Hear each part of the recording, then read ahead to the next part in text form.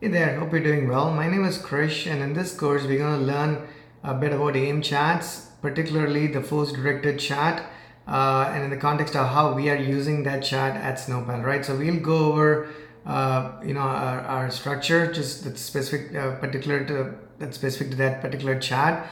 We look at AIM chats, what it means to implement an AIM chat or integrate with AIM chat from a force directed chat standpoint.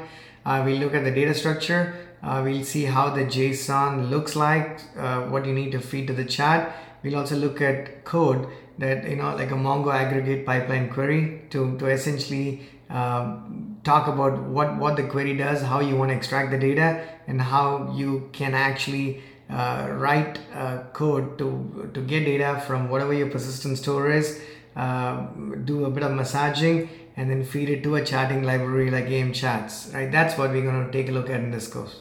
Thank you.